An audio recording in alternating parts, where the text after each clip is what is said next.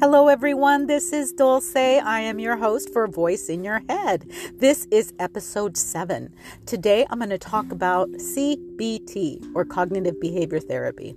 What is cognitive behavior therapy?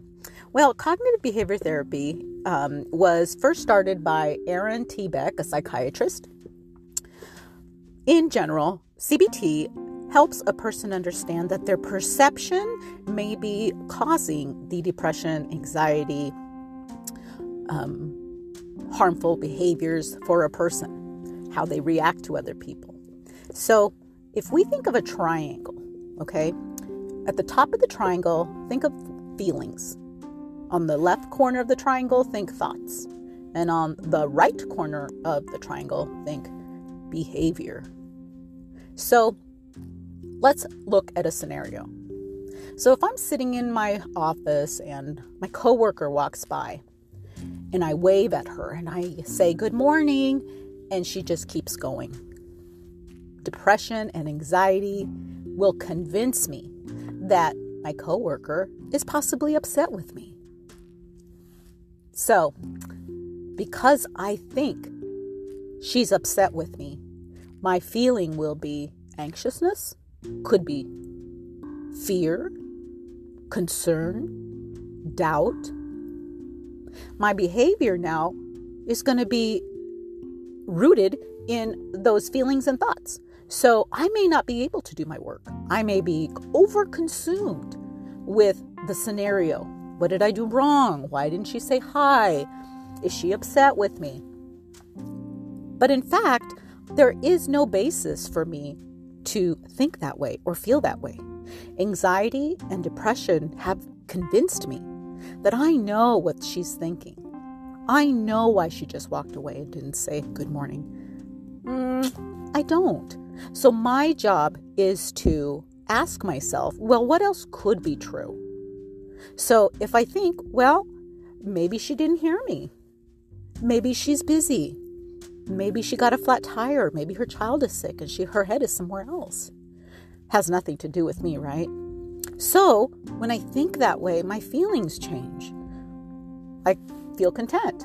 I feel maybe possibly worried for her or sad or not about me. So my behavior from those thoughts and feelings are what I usually do. I get to work. I do the things I have to do. I take care of myself. Now, let's just say she is upset, right? I am unable to manage it in the moment because I don't know. So in order for me to do what I need to do and take care of myself, I'm going to manage it later. So if I see her later, I will say, "Hey, I said good morning, you just kept going." And if she says, "Well, I'm mad at you," then I will manage it then. But I can't manage it when I don't know what the story entails. So with cognitive behavior therapy, if you can change one of those in that triangle, your thought, your feeling, or your behavior, you'll be able to change the rest. This also maintains relationships because it almost gives the other person the benefit of the doubt. Unfortunately, with trauma, it's hard to do that because you have trained your brain to look at situations as though it is your fault. Because you possibly grew up in a home where you had to walk on pins and needles, or you had to be hypervigilant on the person's emotions and facial expressions and actions before you could really decide what to do. So that role then is brought into adulthood, and you make decisions from that. Well, what worked for you in childhood may not work for you in adulthood, because in childhood you were a dependent. You had to do that in order to get your needs met. And needs mean love, food, attention, for example. But in adulthood, you can get your own needs met. You're not a dependent. There is no one that you have to put on a face for, or I say a mask for. It doesn't work in adulthood. People will look at you and say, "What is wrong with that person? What happened to that person?" Because that's not how adults communicate.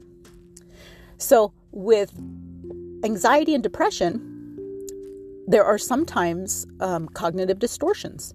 And so CBT helps look at those and challenge those. So there are just a few. For example, black and white thinking or dichotomous thinking, where it has to be either this or that. Well, not everything is either black or white, right? That's too rigid of a way to think. Magical thinking. Oh, I wish I could do that.